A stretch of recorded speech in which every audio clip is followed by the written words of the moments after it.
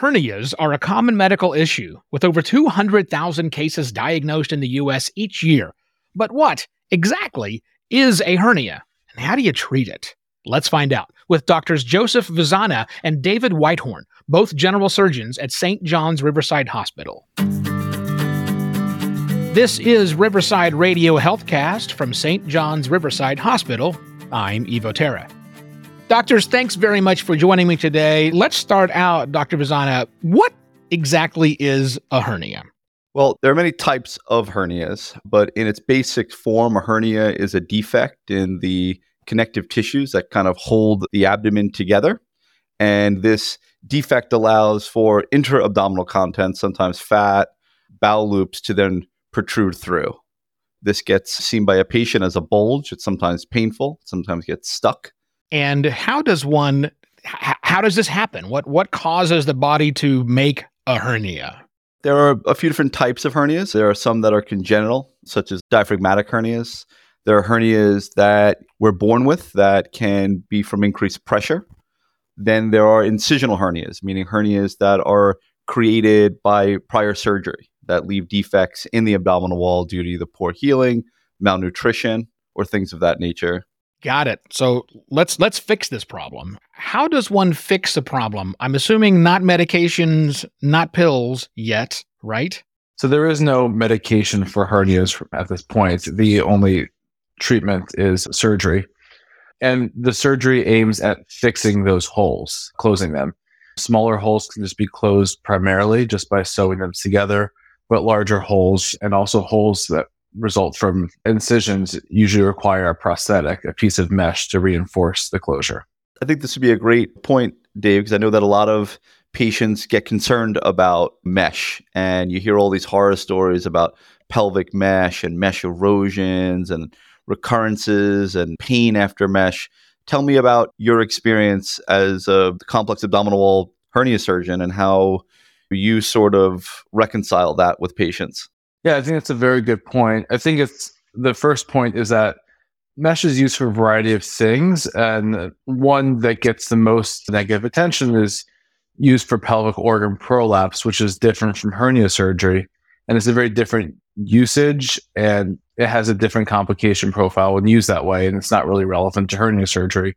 And then the other thing that's worth pointing out is that mesh is a prosthetic, and it's just like if you have your joint replaced, you're doing it because at some point you have a failure of your native tissue and you need some sort of prosthetic to replace it and provide strength that you don't have normally.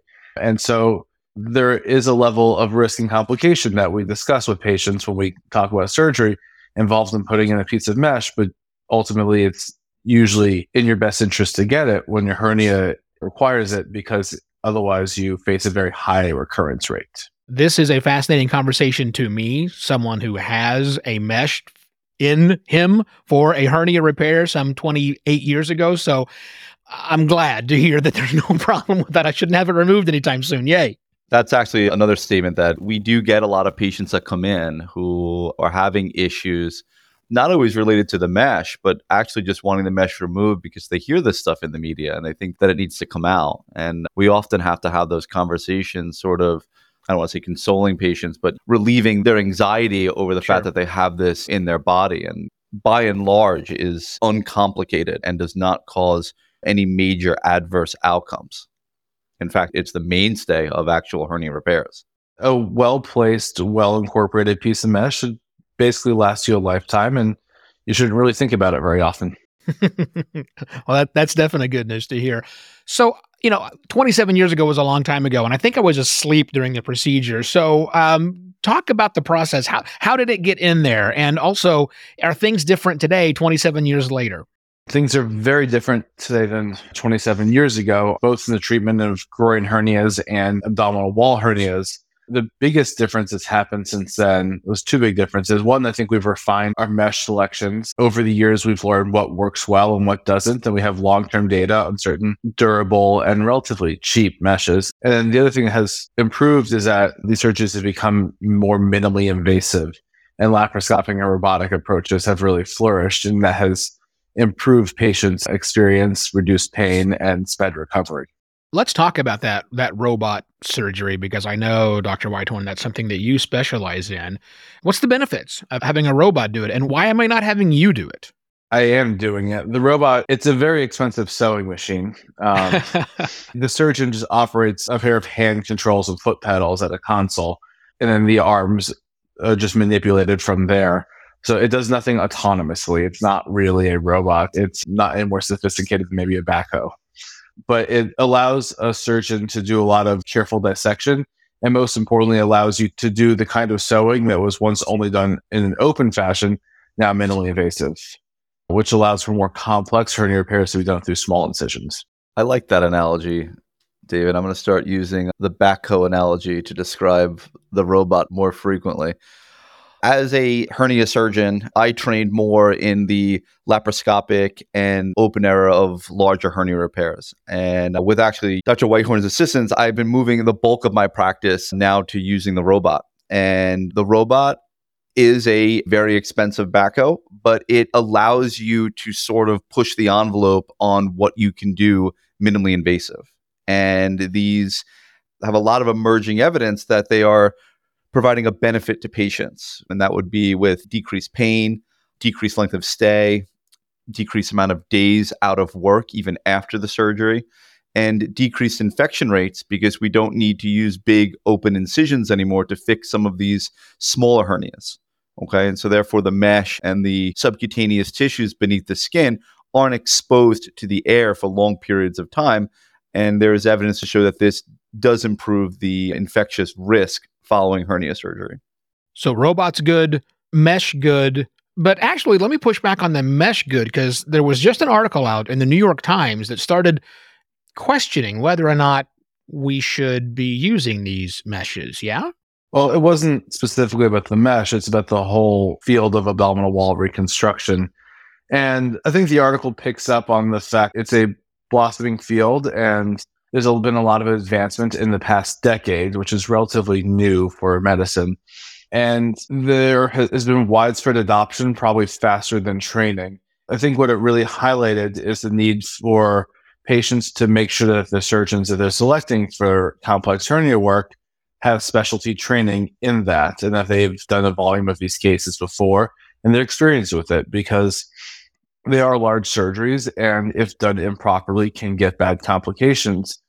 But when done by people who have expertise in this, people who previously would have never been able to get a durable repair are now getting lifelong relief of complex hernia symptoms. So there is a benefit that's happened, but the article is highlighting a field that is rapidly growing right in front of our eyes. I'd like to follow up on that a little bit. I mean, that's 100% correct. The robot is sort of being blamed for probably being used in the hands of certain surgeons who maybe have not yet had the training to do things like a transversus abdominis release, which is really what that article was talking about. And they're sort of using the robot as a surrogate for the procedure, when in reality, the robot is just performing an operation that's a highly complex operation, even open. And if you haven't trained to do it open, and you haven't trained to use the robot, to then take the robot in which you're still sort of learning on it and then try to deploy it for a procedure in which you're really not an expert at doing, you can get into serious problems. And a lot of people are getting these hernias fixed, and then they're getting lateral disruption of their nerve plexi. And what's happening then is they're getting these balloonings out the side. And that's really what the article was about. And it sort of took the robot as basically a scapegoat, when in reality, you could have done it open, you could have done it laparoscopic, you could have done it robotic. But if you do it wrong, it's still wrong. And again, the take-home message mostly is for patients, I think, is that there's nothing inherently wrong with these kinds of surgeries. But if you're in the position of needing one, I think you are in your right, and you should ask your surgeon what their experience is, what their training of this is, and how many of these they've done and what their frequency is. And that's how you select the appropriate person to do the surgery for you. Yeah, that makes sense. I mean, it's not C-3PO taking care of the process, right? It's just a tool, and someone's got to operate the tool. That makes sense. Dr. Vazana, you brought up this idea of the hernia expanding beyond the mesh outside the walls. And I'm curious about that, not just as someone who has this mesh, about recurring hernias after they've been repaired. What's that like?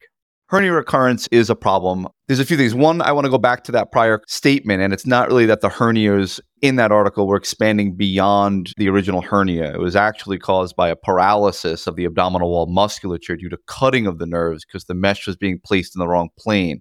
All right. Two separate things. That's not really a recurrence. But back to the problem with a recurrence, hernias recur for many different reasons. Some of it is related to patient-specific factors such as poor wound healing, infection, diabetes. Morbid obesity is a major problem with hernia recurrence. And that's why in my practice as a hernia specialist as well as bariatric surgeon, I generally encourage patients to undergo weight loss and maybe even enroll in bariatric surgery prior to a hernia repair. And there's reasons for that. And we get into these conversations with patients with like, well, that's two surgeries. I have to have a bariatric surgery first, lose the weight, and then have a hernia surgery. And when I tell them, basically, we want to have all the ducks in a row before we encounter your hernia and before we try to fix your hernia, because we want to have everything optimized perfectly so that you get one repair, the correct repair, that is a durable repair.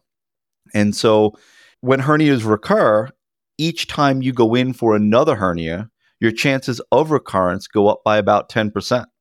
And so your first repair is your best repair. And so that goes back to what Dr. Whitehorn was saying is it's about optimizing the patient for the best operation, but also having them be in the hands of the people that know what to do and when to do it, not to operate on the 5-centimeter hernia in a patient with a BMI of 50. That should never be the correct operation unless it's a last resort. Other reasons for hernia recurrence, there's a lot of technical aspects of it that I think are probably beyond the scope of this podcast, but obesity is a major factor. David, do you have any other major risk factors that you would say?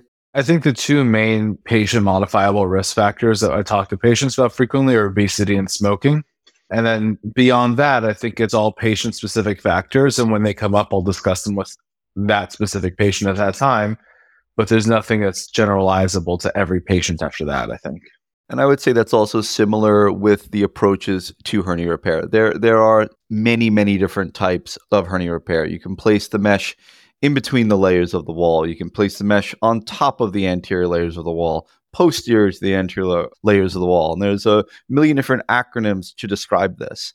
But the best thing is that you go to a surgeon that understands the disease, understands your risk factors, can deploy methods to achieve the best preoperative state, and then utilizes the robot or the open technique or the laparoscopic technique to deploy the mesh in the correct space to give you the outcomes that you want. And that is going to come with experience from handling many hernias. So beyond that New York Times article, I know that there has been some talk about mesh repair in the media, lawsuits. Let's talk about those from your perspective, doctors. I think for the most part, most of those lawsuits are actually fairly irrelevant to hernia repair. A vast majority of them are related to pelvic organ prolapse surgery, which again, it's not applicable to our discussion, and patients seeking hernia repair don't really need to concern themselves with those lawsuits.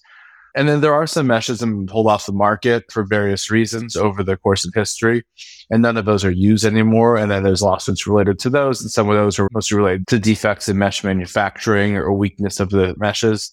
The vast majority of meshes that I use have been around for 10 plus years, and they're honestly relatively cheap and not exciting, but they have stood the test of time and they're tried and true. And I think most people do a volume of hernia surgery stick to pretty simple, basic, tried and true mesh. I just want to follow up with that. I agree with that statement completely. I just want to clarify the point of cheap. I don't want patients thinking that the mesh is not like a high quality piece of material. There are many, many different types of mesh out there. There are biologics, which completely go away. Those some people will deploy in certain settings. Those are extremely expensive. Then there are mesh that are partially absorbable and also very expensive. Then there is what we would call a cheap mesh, but in reality, this is a very, very good mesh. It has good tissue ingrowth, a low infection profile, and it is inexpensive, but that doesn't mean that it's not good. By cheap, I mean, this is something that's just basically generic now. It's like Lipitor. If there's no longer a patent, all the manufacturers can make it. And the reason everyone makes it and it's so easily available is because it's worked for decades. Well, this is all very reassuring to me, gentlemen. Dr. Whitehorn, earlier I asked the question, what's changed in the 27 years since I had my hernia surgery? But more specifically, how has hernia surgery changed at St. John's Riverside Health System? I mean, ultimately, before I came over as the director there, and also after bringing Dave over, before it was mainly open surgery. The predominant of our inguinal hernias were done via the open technique. Not that I want to trash the open technique. I mean, I still deploy an open technique in certain situations. It just depends on patient preference and the type of hernia. I still think that there are many hernias that the best approach is the open approach. I have moved the vast majority of my operative procedures that are minimally invasive over to the robot for a few reasons. One, I think that the repair looks better. I think it has a better outcome for certain hernias. It's also easier on the surgeon. There's a lot of torque and a lot of difficult angulation that you need to do laparoscopically that you just don't need to use with the robot. So at St. John's, we are deploying cutting edge abdominal wall reconstructive and hernia repair techniques, both myself and Dr. David Whitehorn and also Dr. Camila Mandujano. And soon to be also Dr. Evan Berman is actually now starting to deploy the robot in abdominal wall reconstruction. Doctors, thanks for joining me today. Thank you. It's a pleasure to be here. Thank you. Once again, that was Dr. Joseph Vazana and Dr. David Whitehorn, general surgeons at St. John's Riverside Hospital. For more information, please call our physician referral service at 914-964-4DOC or email us at findadoc@riversidehealth.org. And if you found this podcast episode helpful, please share it on your social channels and check out the full podcast library for topics of interest to you. I'm Evo Terra, and this has been Riverside Radio Healthcast from St. John's Riverside Hospital. Thanks for listening.